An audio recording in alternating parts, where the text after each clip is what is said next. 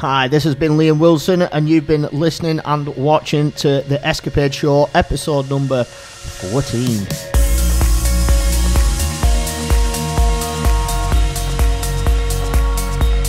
We are here, we're back for another episode of the SKapade Show, and we are joined by Liam Wilson from England, who is up in the studio for 2 days to work on some music and film this podcast. Welcome, Liam.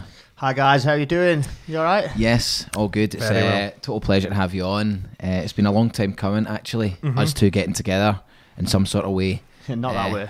Not in that way. Not in that way. But maybe in that way. Who knows? Who knows? Whoa! But yeah, musically, we've been aware of each other for years now. Both involved in the dance music scene in the UK and stuff. And we've been working on some excellent music upstairs. So really excellent. I've had a taste of hearing what you guys have been brewing up, and it's special, and it's the exact kind of track that we spoke about yesterday. You guys wanted to start, and I think you have achieved that already in a small amount of time. Now, the first way we've managed to collaborate with you is we had you on the live stream. That's correct. Not too long ago. Yeah. Not too long ago. It was only a month ago, I think. Yeah, yes.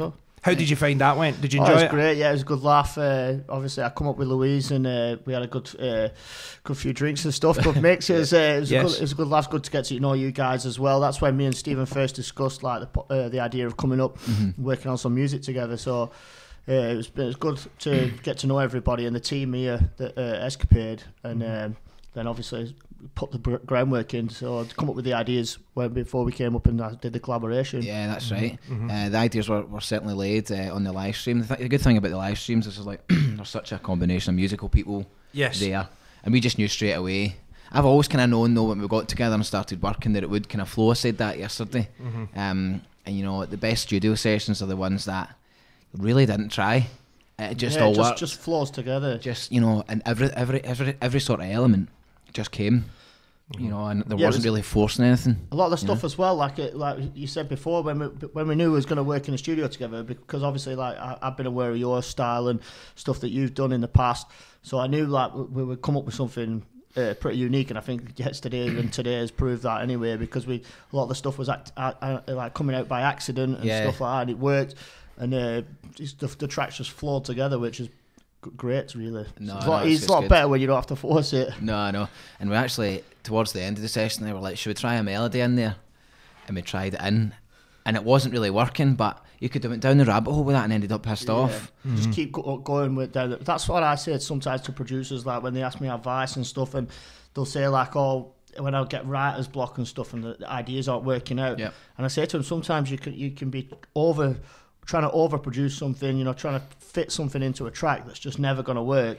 So if you're working with an idea and it's just not fit, if the rest of the production's been flowing, and you try something and it's not, 9 times out of 10 you just need to bin it off. That's huge advice. It's like you only really get to that level though after you've worked like 10 years in the studio, because there's been so many times where I wouldn't not have that awareness, and I would just keep trying, and then before you know it, you fall out of love with the track, and have known when to cut things and go, no, it's not working, let's move on. I think that's a real skill. It's part of like mastery of the craft. It's funny that you're saying that, because I was going to launch in with that, because it is. I think it takes so much refinement over the years to really realise that less is more. And I think most people don't think that. They think, well, I need to process that, I need to fling an effect on here, I need to add in about 10 layers.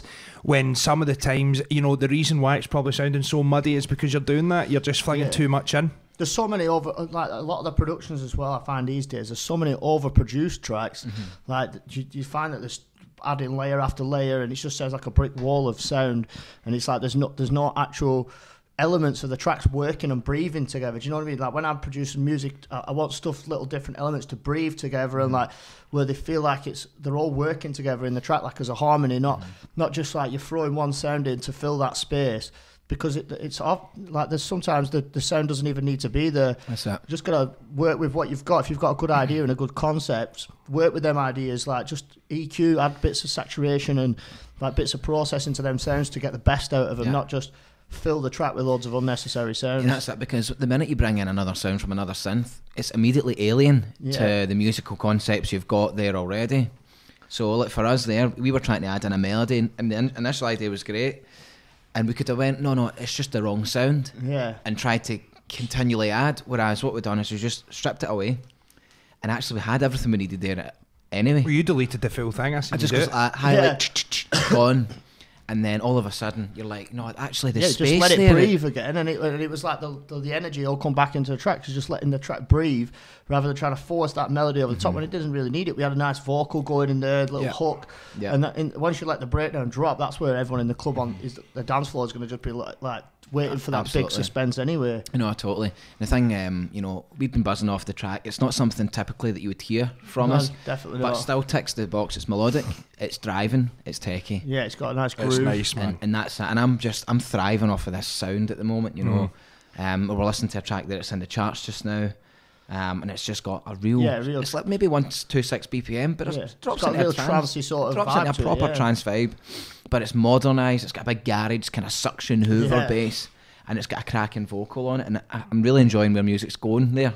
Yeah, well, I'm all for that vibe as well. I feel like a lot of different genres of music are crossing boundaries right now. Like a lot of the techno is like melodic. It's getting that melodic elements back to it, sounding more like what trance used to sound like when it first come out. Do you know what I mean? It's like it's got that sort of melodic stuff, but it's just still built on the percussion and the groove rather than sticking 5 million bass lines in and just triple MIDI files after the kick. Do you know what I mean? It's going back to that, finding the solid foundations and building before you start building a track, and then just get a nice little melody over the top. And it's putting the fun back in. I was quite disillusioned there for a while, like, because you feel like you're put into a certain way you have to do things, a certain sample pack or a certain this or a certain that, or if you want to produce a certain style, you've got to do this a certain way.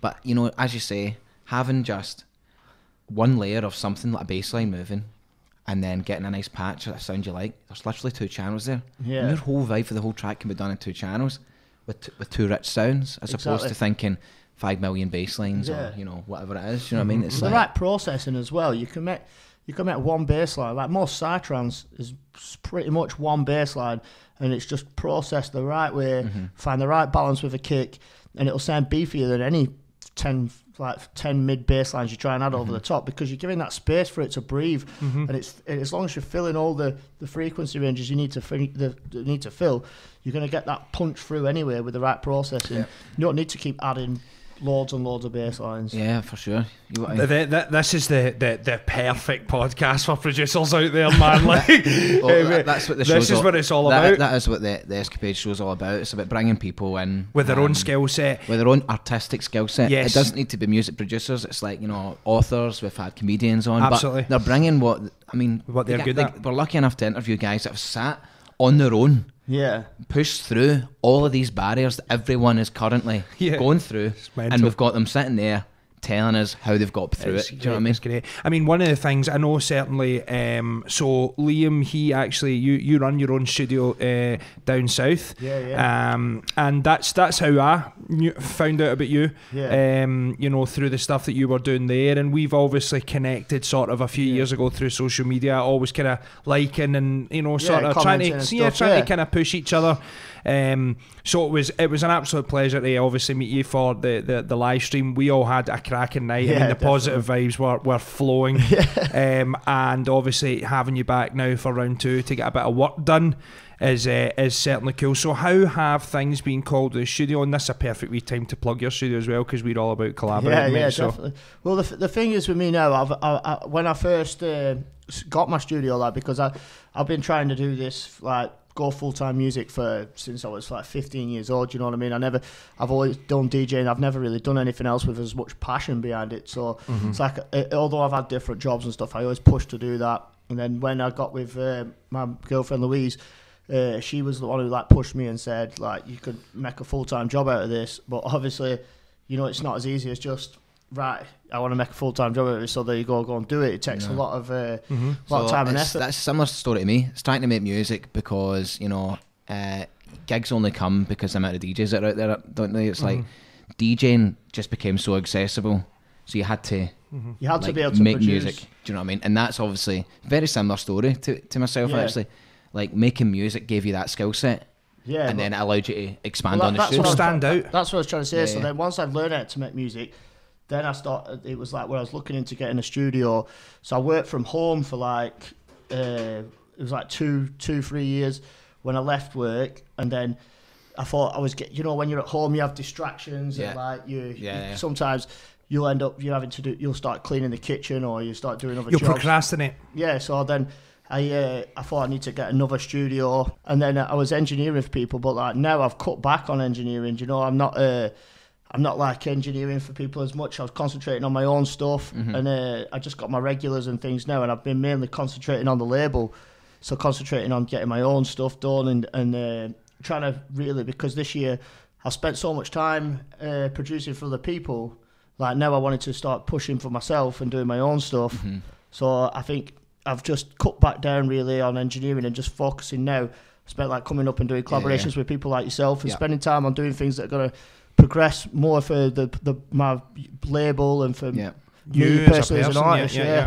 Because you could spend a lot of time doing engineering stuff, but you'll find yourself you like start plateauing. It's a key point, but it's like a lot of people will be watching this and they'll be like, I've got a creative skill and I'd love to work full time, but you hit the nail on the head there. You're like, you can't just go full time. No, you've got to have various safety nets. Yeah.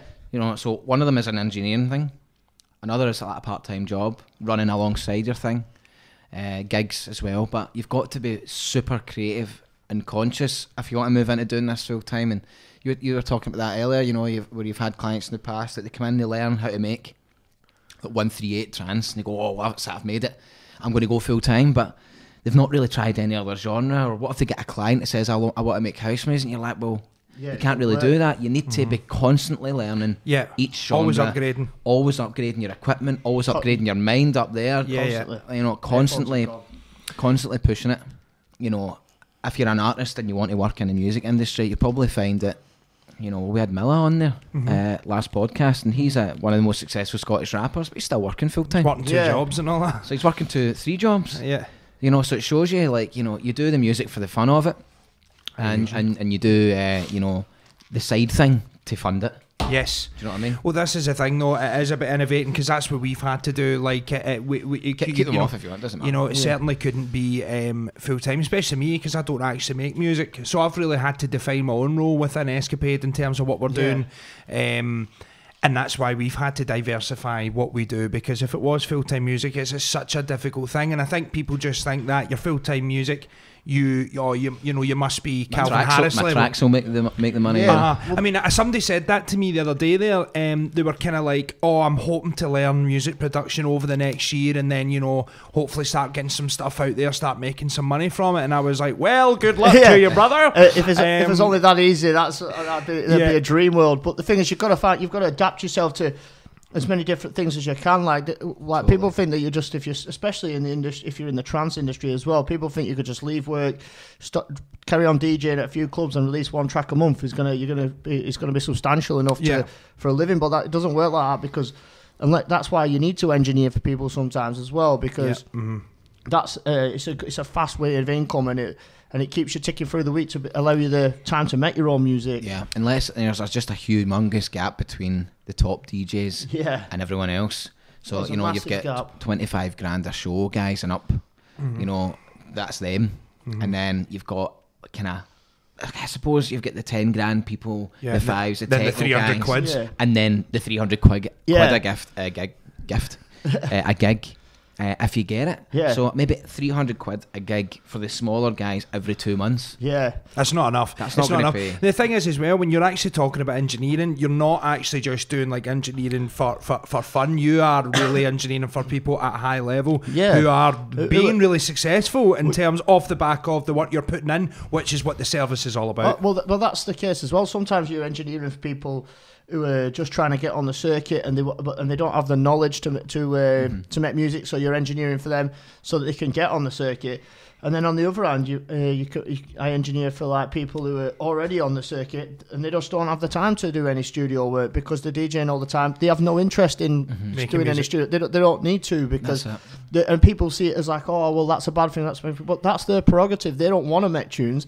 They want to DJ. So who are we to judge to say you have to go and learn how to produce? Because just if they don't want to learn how to produce, they don't have to. And they might be a great DJ. That's what I mean. There's loads of people who can produce, but they can't DJ for toffee. Do you know what I mean? That's That's it. And the thing is, at the start of all of this, they were two separate, completely entirely separate crafts. Because see, to make music in the 90s, like, you know, I speak to Lange and Paul Keenan and Mallorca Lee, and you know, the guys at the start, you needed 10 plus grand to get a studio, to get like a sampler or I know a drum machine, carrying hardware with you. It was a serious business. So you weren't like into DJing as well. You were a geek and you were into music, and you spent 90% of your time in a studio, dark room, but like trying to get the timings right while it was running away from you. You know? Yeah, that's what I mean. You couldn't just there was no just open up a MacBook and then you bang on. You go with Ableton or Cubase and just you can make a track. You had to have drum machines, samplers, like computers, mixing desks, and there was always stuff going wrong with these things, so you're having to get it fixed. Most of the DJs that were out at that time, they were out every weekend off the chops, you know what I mean? So it's like they weren't in the studio working 7 days a week figuring all this stuff out. They weren't at all, and it almost requires 2 different lifetimes to master 2 different crafts. But nowadays you're expected to do both, and if you can't do both, you're a sellout or a failure, you know what I mean? You know, like, also promoting yourself as well. So you're adding a third wheel into that. You're going to be a photographer, videographer, video editor, producer, blogger, graphic designer. And it's mental, and a DJ as well. If you're DJing shit, that's it. You should have all. That's true. But you know, with technology, this is why technology has allowed you to be all of those things in your MacBook. Well, this is Photoshop, £8 a month. Adobe Suite, Premiere Pro, that's in there as well for your video editing. Lightroom, everything's in there. And you're like, the amount of software that probably cost hundreds of thousands of pounds back then. Full studios, all just in this monthly manageable fees now. That's how they hook you as well. Yeah, well, everything you can get Pro Tools and stuff a month. In fact, next thing you're paying £250 a month just on all your stuff that you need to keep doing your career. I know. But the thing is, if you do it properly, like if you do all these things properly, and if you really want to be a DJ or an artist or a producer and you want to be recognised, you find the time to do it and you do it and you work till 3-4 o'clock in the morning until you can get to a certain level. Yeah. And then eventually all these tools that you've got to your hand, they're in your arsenal. They're in your hand. Yeah, you've got them there to do all the job that you need to do. See, essentially what it is the people at the top of the game, they've worked it out somehow. So it's like there's no point in complaining about it. It's like that's what I mean. No, it's manageable. They have worked to 3 in the morning to do it, you know every single day. And we done that when we were setting this up. We were in here 100%. Constantly because you had no money and you had no choice. All we had was drive and a dream and a vision to doing stuff. I mean, we were in here pretty much 9 to 1 every day, weren't we? Every day. We were wrapping up 1-2 in the morning every night. So what's that? It's like 16 hours, something like that. But that's what you got to do. It's like I worked 2 jobs for like 7 years or something. What were the jobs? What were you doing? I've done everything from working on the drives, like doing pattern printed concrete, packing up boxes like Carphone warehouse flyers. I've worked in a desk factory. I've worked as a bricklayer, plasterboarder. I've worked in a PVC, what they call conservatory place where they built them all. And I did all these jobs. I got sacked from most of them because I just wasn't interested. Do you know what I mean? I wasn't turning in on Mondays because I was out DJing on weekends, so I weren't going in Mondays. But the thing is, I always worked and did jobs I didn't want to do because I knew when I finished work at 5, I'd go home and I'd work till 3-4 o'clock in the morning, learning how to produce and just practicing mixes because that's what I wanted to do. It's a very intimidating time back then. See, when the progress is slow. And it's like, it's so easy to go the other way than stay at it. To leave it. So easy at it. I just remember that time where, you know, the progress is just like millimetres at a time, you know, and you're beating yourself up and stuff like that. You never think you're going to make it at some points, but the thing is, then you could go weeks where you feel like this is not going to happen. Like trying to learn how to produce is the hardest thing that I've ever had to do because I had no interest in it when I first started. I just wanted to DJ. That's all I'd ever done. And I had no interest in learning how to produce, but I knew I had to do it. Right, okay. That's an interesting way of looking at it. And I did it, and I forced my way to do it, and then now I have a love for producing, but I only do it because I want to DJ at places, but it's like, it was the hardest thing to do ever, but when you have to do it, totally. You just when you have your down days and you feel like you're not getting anywhere, and you get negative feedback from like you'll send a tune somewhere and they'll just say this is crap, and you'll be like thinking, oh my god, it's never gonna happen. But then them little bits of drive that you keep getting back every glimmer day, of hope. You just keep doing it. You get glimmers, you do, like, I mean, it happens all the time in this game, you know, where it is, it's like you could easily be... It's like a roller coaster. Yes, on the road to constantly giving up. Down. Yeah, and then you get that massive high. Massive high. You get a big gig and you're like, both peaking, and then bang. Bang, slap, Monday morning, 9 a.m. And you're still up. I know. So see, one thing that's really obviously interesting about you in terms of, so there we go, you've worked loads of jobs, you've had to diversify and you've forced yourself into learning, which has now made you be sustainably an artist. No, that's my full-time job. You've also, I've seen you've done some stuff for, like, outside of the music industry. You've done stuff for, like, film and TV and stuff like that. Can you tell us a wee bit about that? Yeah, well, when I went to university, when I did sound engineering, like I did that whilst I was working as well, like part time, and that was just to learn more about the engineering side of stuff and the sound design. But that opened doors for like a lot of different types of the industry I never thought was there. Like a lot of sync work, and there's loads of places out there that, like, you think little adverts on the internet for like cookery things or anything. They all need little clips of music. Royalty free. Yeah. Well, so I entered a few things like that, and you could just. I did one thing for a film, and it was on for like 15 seconds, and I think you got paid like £500 for that. Just 15 seconds of a music clip, and that was like with Warner Brothers. But I've seen that. There's loads of stuff like that. It's good. Again, it's that other financial sort of income stream in order to support an artist's career, isn't it? It's using the skill set. It's good work.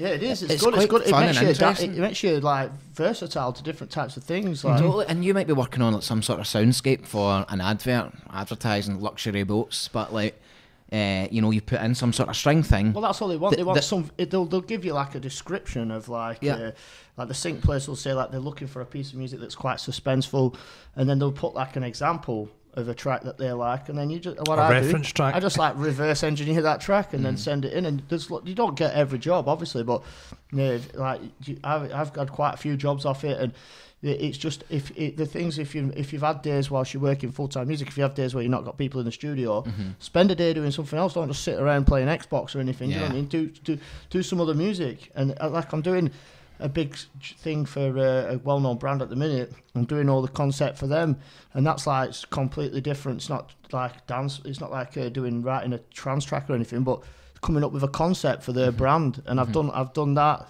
That's going ahead this year, and that things like that'll keep you ticking over whilst you're working on your own music. No, definitely. Very cool. That's great points for anyone watching. If you want a certain thing, you've got to definitely diversify and be creative with it. Certainly reading a lot as well helps you as well, reading about different things as well, Listening to audio books. There's a website, I actually spoke about this on my Instagram before. There's a site called Audible, I think it's through Amazon, and they're like audio books, but if you're not really into reading books, they just like read them out to you, but you can buy a book a month and like whilst you're in your car, just put your headphones in and like read on stuff like marketing, marketing yourself online and like business stuff and things like that, music stuff, anything. There's like reading stuff, finding information out opens up loads of like opportunities as well. No, definitely. Audible's one. I had one as well. What was it again? What was the name of that? You were using that Blinkist. And it's like Audible, but it doesn't take the full book. Yeah. So it's like you're kind of the best parts, cutting the corners. Yeah. So you're getting the book, but maybe the 12 main points read to you, as opposed to the whole thing. So it's quite cool. I was using that, learned so much from it. You learn differently from reading as well as listening, though. You're almost in a different kind of sensory sort of perception of it because you're listening as opposed to reading it off a page. Well, that's what I like about listening to the audiobooks, because when you're in your car, it feels like someone's just with you driving. I'm like, yeah, totally. Feeling inspired. There's no one there. No, it's good. They do though. That's one thing that, I mean, if you watch any of these big interviews with like big entrepreneurs or people are doing it, like it always comes down to read more. Yeah. Because your average person reads a book in a year. And then your top CEO reads over 50 books a year. Yeah. So that's like a book a week. Now, it doesn't mean you have to read a book a week. No, but it shows you the level of output that you nearly need to be putting into reading. Anything, I think even watching documentaries, anything, reading, learning, it's just constantly... I found that if you're looking into the industry you want to be part of, or anything that can help help you in the industry that you're doing. You'll constantly be learning. If you just, once you stop doing what you're doing, like if you want to be a music producer or an artist, when you stop doing it, say you have a break off music, if you just spend most of your time just sat playing Xbox or go and play FIFA, I find that you're not really going to be pushing yourself if you really want to get there anyway. If you've already got there, and then you want to have a bit of free time. But I feel like whilst you're still getting there, to me, what I've always done is when I've not been making music, I've been learning about it, reading about it, wanting to find out everything about it because I'm obsessed with it. Do you know what I mean? That's a key point, because there's someone else out there doing it when you're not. Yeah. That's the way I look at that as well, Just learning in general about the industry you want to be a part of, like basically like knowing about, I think it's massively important to know about the history, anything that's going on around you in the industry at that time, future stuff that might be happening, future technologies, anything, just constantly keeping yourself fresh and what is going on in the scene. It's like, I think if you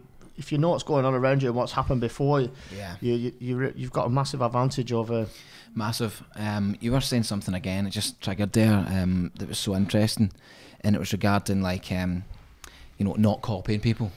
Now there's one thing, using a track as a reference when you're learning, massively important, right?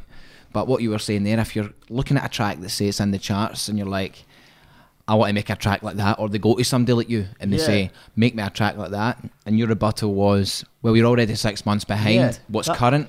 Well, that's the thing. A lot of times, like you'll find when you're engineering as well, some people they'll come and they'll say like, I want to make something like, or if they want to learn, I want to learn how to make something that sounds exactly like this, or I want to make that style. But the thing is, record labels and stuff, they've already signed that track. The 6 months ago, maybe even 12 months ago, they're not looking for that anymore. They're looking for new, fresh stuff. That's what having record labels about. Like they want fresh stuff that sounds unique. So what my advice is always to, well, you like that, but how do you think you can better that? Do you know what I mean? What could you add to that track to make your own? Yep, absolutely. Make it slightly different. So it's good to take inspiration and stuff from tracks, but try and just give it your own little twist. Of course, and not out and out copy it. Yeah. When you're A and B and things like solo, non-solo, solo, non-solo, and you're just listening back and forward, trying to emulate something else, you're in the past. Yeah, you're already 6 months behind anybody. Of course, and you said as well, the label isn't going to sign a track they've already signed. Yeah, exactly. So, and that's it. So it's about... It's interesting that. Taking influence from the past, say the 90s, 2000s, Find something that's really old, not that's just 6 months old, and feel how you can bring that back. Like we were saying earlier about the stuff that's happening with techno and stuff now. It's sounding so like fresh, and it's got like melodic elements to it, which was like what trance was like years ago. It's like, try and bring something like that back. Like if you like an ARP that's in a certain track, then find out what synth that ARP was made on, and then try and recreate that yourself. Redo something, and the thing is with music is most of it's been done. Yeah. But music's done, completed. It's game over now. but that's it. But nobody remembers. Yeah. Older tracks. So it's like, although they say that those chords have been done, right? Yes. But you can redo it in a way that's still so fresh. Nobody's going to remember where you plucked it from. What Dance Anthem CD 2002 you've taken a chord structure from. I think a good example of one that they've actually like beyond sampled was the One Dance that Drake done. And that's actually that whole track, the bass line, everything in it is from like a garage tune from like 2008. And it's basically the exact same tune, and he's just rapped over it. Yeah, they've done it with that DJ Khaled tune with the new Rihanna one, haven't they? That's an old, is it Santino tune or something? Or I can't remember the name, but it's it's the exact, it's the same tune. And it's got all the guitar riffs and everything is exactly the same. Santana down there. Yeah, and it's all the same. Look at dance music in general. Look at Daft Punk. Look at rap. Look at Dr. Dre. He was rigging old 70s stuff, 70s disco, soul into a sampler stuff, and splitting it into 4 or 8 bars, speeding it up the tempo, adding some processing, adding an 808 in, and there's your beat to rap on top of. There's your brand new stuff as well. All the biggest producers and stuff with the Prodigy, everything, like all them big dance hits, they were all like sampled to death. But that's what was good about dance music, man. It's used sample stuff, but then just recreate it into your own stuff, not just make it exactly the same. No, of course, and it's actually an it's art more exciting as well. If you want to be an artist, you'll find that if you want, especially to people who are learning how to produce, if you feel like you're not enjoying it as much because you feel like it's becoming a chore, it's because you're not making music anymore. It's because you're trying to program something to sound exactly like something else. If you try and make something that feel like you're plucking ideas out your brain, and then feel like, you start hearing it come to life on your computer and you're working on it, that's when you really start to enjoy it. Do you know what I mean? And you'll find that you'll make the best music you've ever made when you're making stuff that's coming fresh out your brain. Yes. No, that's it. And it's like, us as artists or anyone who's watching, it's a totally different feeling in your stomach when you pluck it from like the idea centre. Yes. As opposed to, what does that sound like? Does that sound like that? Does that sound like that? Does that sound like that? It's like, it's almost like it's being concocted from a number of different variables, from a number of different things you're feeding into your brain, and something fresh is being born.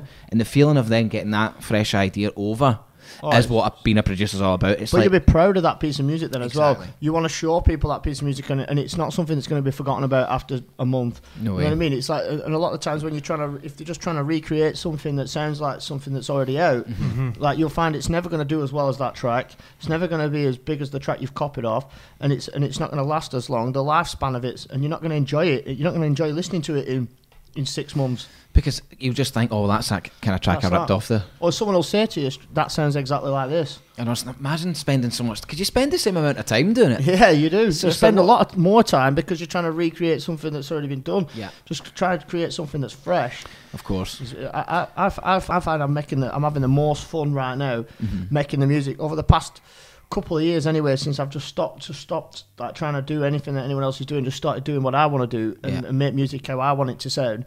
And I'm excited about the music that I'm making. I can't wait to when I go to a gig and I think the crowd's all buzzing and they're all dancing, and then I know that the next tune I'm going to play is going to be something that they've never heard, and it's going to sound fresh. And then when you see the reaction you get, it's priceless, man. That's the best reaction you're going to get. It is a feeling, that you should strive to have that feeling for sure. I guess it's just a lack of knowledge as well, though, of people who are trying to break into the industry because they're looking at their peers or they're looking at their heroes musically and saying, well, that track changed my life, I want to make something like that.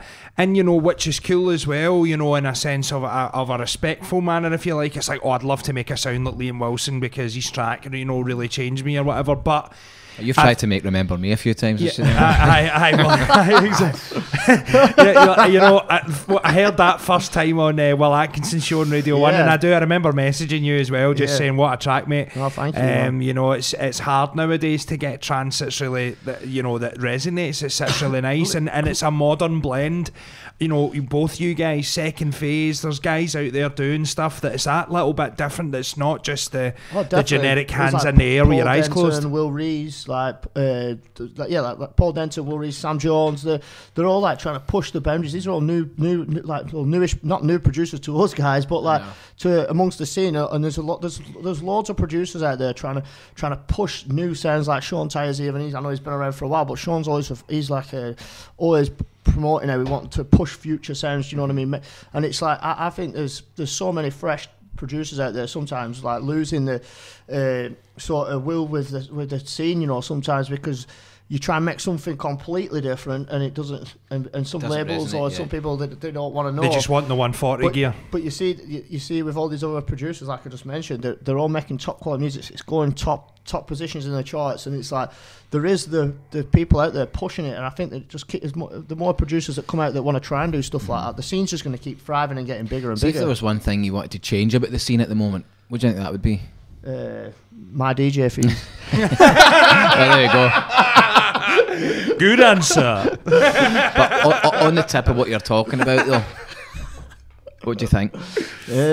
I don't know. I think I'd just like to see a bit more positivity and a bit more creativity. Like because it's there, and everybody's like wanting something fresh. I feel like people are wanting to hear new sounds, innovative lineups. Yeah, and I just think like that. I think the scene if that creativity comes through a bit more, it's going to evolve. Like the techno scene right now is really pumping because they're having all that melodic techno. There's no boundaries there. No, that's what I mean. You've got all these different producers. Some of them playing the banging techno, then you've got the ones doing the melodic techno, and it's all like thriving as one big scene.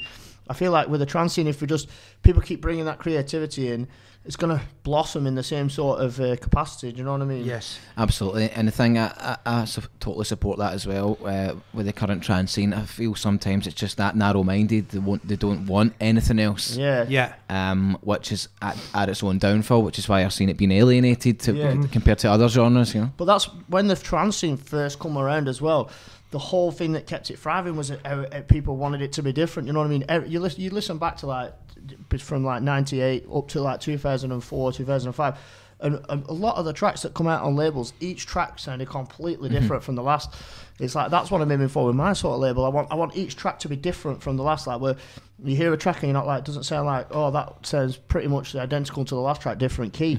I want every track to have its own identity, and it's all like, so when people hear it, they're like, oh, I know what that is. Yeah, of course, you know, raw stuff. And the thing is, right, you're kind of casting back to the way it was when it was all dance music. You had Sasha, Expander. So techno guys play that. Well, dance music DJs played that.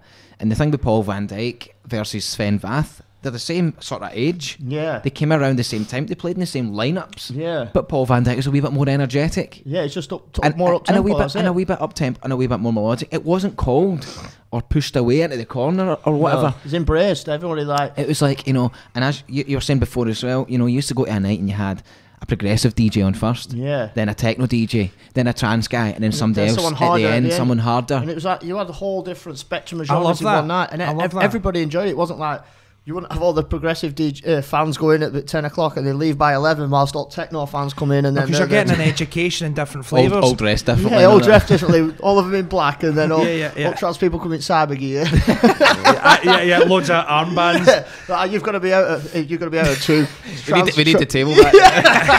I mean, that's the thing though. I think them glow sticks. I think unfortunately every genre is succumbing to that though, because even like the whole warm-up stuff, it is like even a lot of big techno events are just kicking off straight away with techno, whereas before it would maybe be housey, tech housey or whatever. You know, there is still a bit of that going on in every scene, and even especially in the trance scene where it's like, just go and bash it out at 138, and it's like, but I'm the first act on. That's all right. Don't worry. They want that, which is fair enough if that's what they want and they know what you're getting. But at the same time, it doesn't allow for any grooviness. I could never imagine in a million years playing first at an event and smashing it. So why do you do it then? I've never once, right? I've never done it, right? And I just, because it doesn't fit. I used to do promoting as well, and I know what it's like to program a lineup, and it's like, you know, it spoils the run of the night. You ruin it for people, man. But the thing is as well, that's another bit of advice like I'd give to warm-up DJs. Like I warmed up for Good Grief and that for like 3-4 years before I even started getting any decent times. But the thing is, it wasn't about not getting any decent times. It's about earning your stripes and showing that you know what to do. Do you know what I mean? It's like if you turn up to a club and start bashing it out, you're spoiling the whole flow of the night. You're spoiling the flow of the night by the way it sounds. Where people come in, some people want to just go and get a drink and that. Do you know what I mean? They want to come in, find where they're comfortable in the club, and then the mixer's already in amber, and then come on. They don't want to come in and it's like full throttle. It just doesn't look right, and I think you've got to learn how to do your job properly. Like, and being a good warm up DJ. It's like you can. It's a skilled job. Do you know what I mean? Totally. It's your main job to sort out set the tone. Set the tone. And the last thing you want to do is, if you're supporting Paul van Dyk, start playing some Paul van Dyk tracks. For an Angel. I know. But people do it. That'll warm up for him nicely. I know. Yeah, this will start. He knows this one. He knows this one. when it comes on, you know this, don't you? That's the thing, though. People do that, you know, and it is. It's probably a lack of. But the thing is, that can get you stopped. Like people say, "Oh, I only played there once, and they never booked me again." And it's like, because you were playing hardstyle at 8 o'clock at the night. You know what I mean? That's it. It's like there's DJs who, like Pete Bromwich is a great warm up DJ, the guy from Wrong, and he knows every time I've seen him warm up, he's perfect job, and he's known throughout the scene as being a good warm up DJ, and it's like that's what he's good at doing, and he enjoys doing it. And it's like, but to get a good name as being a warm-up DJ, it's not as easy. It's respectable though as well, totally. You know, because guys like us who know about it, who respect a good, solid setting the tone sort of set. Someone who knows the music as well. Someone when the people come into the club, they'll be like, "Oh, this is getting the night going." Do you know what I mean? Not someone who's just going to be playing boring music as well. Do you know what I mean? But it's really refreshing to hear you say this though as well. You know, because you find even other artists as well. I mean, I've personally met some through the journey we've been on, you know, going to shows, backstage, things like that, and guys that are warming up that are slamming out at 136, and you're kind of saying, mate, you were starting up, and then he was, you know, like, you know, I'll certainly not name names, but they were kind of like, well, I don't really know what else to play, so I just smashed it out, and you're like, I know, but come on, man, that's not DJing either. I know that's not. That is just being selfish in a way. It's like, well, this is my moment to shine, so I'm going to try and take everyone else's. You know, the thing is now as well, though, a lot of people, because they've never had to DJ, they get gigs back because they get what they'll have a track at and it goes in the charts, so they get offered a gig at a club, and they think the promoters wants to book them to play that style of music, but the promoter's giving them a chance, saying, listen, you've got tunes out, I'm giving you the chance on to be on the like sort of on the billing, but just because you're on the billing doesn't mean they want you to play a headline slot. Yeah, it's like you being on that billing will get you billing at other gigs, but if people say, oh well, he was pointless because he came and he just fucking bashed it out, it's pointless. No, absolutely, man. You know, it's good, quite enlightening stuff we're talking about here, you know, because it's like, I think it's down to like guys like ourselves to like educate the up and comers, and you know, they'll tune into this podcast, fans of yourself, fans of the studio, and they'll be like, you know, that's a great point there, or whatever, I'll take a wee bit more time for my next set, or look at who's playing after me, speak to the promoter, go like that, right? Sometimes drop a message to the DJ who's on after you, me, say what you're thinking of starting off at BPM wise, like you're going to be starting off like pumping, or you're going to be starting off pretty chilled, because I'll finish at a decent BPM for you. And that's a great segue to actually network with that DJ. Yeah, and then they'll because say they're a big DJ and they're a big pool, they might say, do you know what, I want Liam to come and tour with me because he was great at warming up or whatever, you know, whoever it may be. That happens in a lot of the places, and especially over in the US. Like if big artists are on, they'll request who they want to warm up, and it's like they'll request certain locals if they know they've done a good job before. Exactly, and it's reputation. So it just comes down to, you know, reputation, you know, and guarding that. You comes in reputation. This whole industry is built on reputation. Like, of course it is. If you're a nice guy and you're respectable and you're good at your job and you do things the right way, then I think that goes a long way in this industry. And just couple that with being consistent, and not getting yourself beat up, you'll do well. You know, that's it. And I think a big point, just to kind of close up this segment, is what you were talking about earlier, is that, you know, it's unfortunately or fortunately, it's millimetres of progress that you're getting every day. It's small steps, but really that's probably because most people aren't ready for that massive success quite yet. You don't want it like you wake up the next day and it's all this massive pressure, you know, it's got to be incremental to the point that you're now like, oh, I'm totally ready for the wave that comes my way. Well, it makes you appreciate it a bit more as well, because when you look back over, you might think, oh, things aren't really happening. You look back over 12 months and you think, Jesus Christ, look what's moved, actually. It's like, I look back to when I was 15 and I first got my pair of decks, thinking, I used to stand in my bedroom with my arms up thinking, oh, imagine if I was DJing at Creamfields, and then I DJ'd there last year and I'm doing it again this year. It's amazing, man. But it's like, if you were to say at that time, you think that's never going to happen, and you think how long it's taken to get there, but it's been worth it. Yeah, totally. And you've got to enjoy the journey, don't you? Yeah, the journey's all part of the experience, isn't it? Totally. So let's wrap this up. This has been class.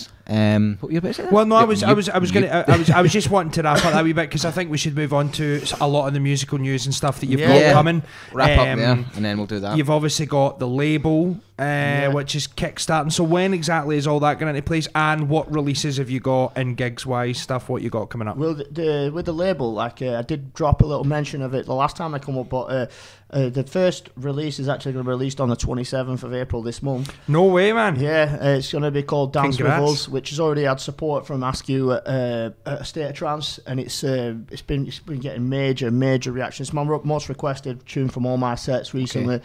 That's going to be out on the 27th of this month. Then after that, I've got a track from my business partner in the label, Corin Bailey. That's coming out. It's called Inferno. That'll be 2 weeks after.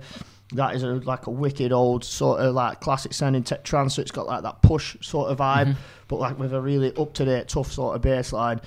And then after that, I don't want to start naming too many releases but we've got support from all major artists are already on board with this label. We've got some big artists that I think Steve's going to do a remix for us at some point. Yeah, good stuff. We've got some big hitters who said they want to be part of it. So the label's looking brilliant. It's going to be.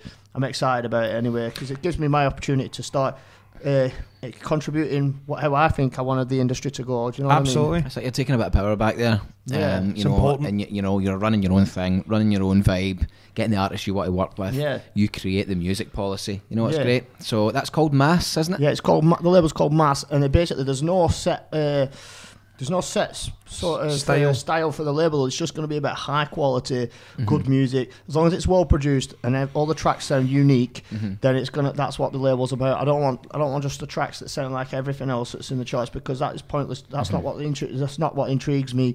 I want to hear a tune when I get sent it and think that sounds like nothing I've heard before, or it might sound like something I've heard before, but a fresh take on it. Yeah. And I think that's just the direction I want to go with it. Good. And I think from all the times I've been playing the new tunes at gigs, like great reactions. It's unreal reactions. Well, your stuff is really it's high class. It's I mean we always enjoy a new Liam Wilson release, and I think the style and the direction that you're going in is the right one. So what's the release schedule going to be like? Is that every 2 weeks or every month? We're going to be doing it every 2 weeks, starting off, then moving to every week. Really, depending on the musical output. Depends on the quality. But depends what you get. If I feel like there's a gap coming in the musical in the release schedule, I'll just knock something up. Exactly. That's the good thing though, because you're making music. I've got that much music stored up in my back catalogue anyway, of unreleased tracks, things that I want to finish, things that could be possible collabs, anything. So I'm fully like ready to go with all this, and it's my passion. You know what I mean? I don't want to do anything else. Brilliant. So I'm ready to hit the ground running with it. It's the right moment, I think, for you as well to be doing it. So release-wise, you've had some stuff signed recently. Do you want to tell us about some of the stuff there? Well, at the minute I've got that's out in the charts. I've got my remix of it's like a big tech trance classic, the Cocaine remix that I've done for Grotesque. That's still in the charts now. I've got an original track of my own called the Bigger Picture, that's on Critical Uprising. That's still in the charts. Then I think at the end of this month, obviously I'll have my own release out, Dance With Us. I've got a collab with Dan Dobson coming on Future Sound of Egypt the first week of May. Busy man. I've got another collab on Future Sound of Egypt with the Technicians guys, which is another big tech trancer. Got an original release coming out on the Future Sound of Egypt main label, and then some other releases I can't quite mention yet. But good stuff. Brilliant, man. Full summer full of releases. Try and keep everybody up to date with some new Liam Wilson stuff all the time. Man. You know. And finally, gigs. What have you got coming? Gigs, I've got end of this month. I'm going to Australia. Nice. Got Melbourne and Sydney on the 4th and 5th of May, I think it is. Then after that, I've got some gigs in some hopeful summer beefer dates to announce. Then I've got Creamfields, America, some Wrongs, the Future Sound of Egypt tour. There's quite a busy summer full of gigs and stuff as well. Brilliant, man. That's top class. You deserve it, mate, for sure. Thank you very much. That's good. One of the guys in the scene that's actually grafted and put the time in, put the effort in, learned it, took no shortcuts. Knows his so stuff. it's a guy to learn from. So, you know, find out more about Liam Wilson, check his Facebook page. Well put all the links You to your know, stuff we'll in the stick the videos. links Put the in. links down here. Yes. Yeah. We'll just point. They just appear. But I also just want to say, like, watching the two of you guys, because I said that, like, obviously you're certainly a studio tactician, and the same as yourself, and it's been an absolute joy, like, watching the two of you bounce off each other. Actually, so much so, I've really just tried to keep myself out of the studio to allow the flow and just allow you to go. Yous have got 2 tracks on the brew that are sounding absolutely sweet. No, yeah, it's been a I'd great like to pleasure see to some come more on. collabs in the future as Yeah, well. definitely. Definitely. We'll Absolutely. definitely be doing. Me and Stephen will definitely be doing more work together. Yeah, like, I'll come down to yours. Yeah. Your bit at some point. Your bit. Your bit. Come out of my Scottish. bit. I'll take It's my Liam bit. coming out tonight. Exactly. That's a Scottish thing, isn't It it? is. Aye, my bit. What you guys say? I'll my head bit. into your bit. what's in Well, that? you said you'd landed, so we went to Yeah. the We airport went to to pick the- him up, right, right? So they've landed. They went to the airport instead of train What does station. landed? Landed Insinuates. That would insinuate that you're touching down. Touching down. But I don't know. Well, Maybe what it's does a just train English do thing. then? I've just docked. Is that shit? Get you down at the terminal. Yeah. there. And what was it Craig Conley done? He He said the said same. he says I'll be there at tea time. So I'm like, right, okay, 6 p.m. and he was actually meaning lunchtime. I don't know. I think everybody has their own different they do. take on it. I think us in the UK, I think we're all just pretty fucked. See, we're all right. Eugenia was saying that there, but for the UK and so how many different regions there is, the accent differences for such a small place. You can go from a different town, the next town onwards, and they'll speak differently. Well, it's the same here. You go to Helensburgh and then Dunbarton. Sound like Liam. Imagine it. But Liam, look, it's been an absolute pleasure. Man. This has been the Escapade show. Very special guest, Mr. Liam Wilson. No, great to be on. Be sure to check out his all his social media, follow him online, and maybe you'll see him at a gig somewhere, wherever you're listening as well. Hopefully you see both these boys in a gig somewhere soon as well. Same lineup, that'd be great. Keep your eyes and ears out for the track of ours. We'll put the finishing touches to that. And put more some info news come on that soon. And 27th of April, Mass launches its first brand new track. Dance with us. Top class. So yes, that has been Escapade show 14. 14. Woo! Racing through them. Getting old. I know. I've been Woo. That's Gal, Liam Wilson. And let's wrap up, troops. Thank you. See you all soon. Thank you.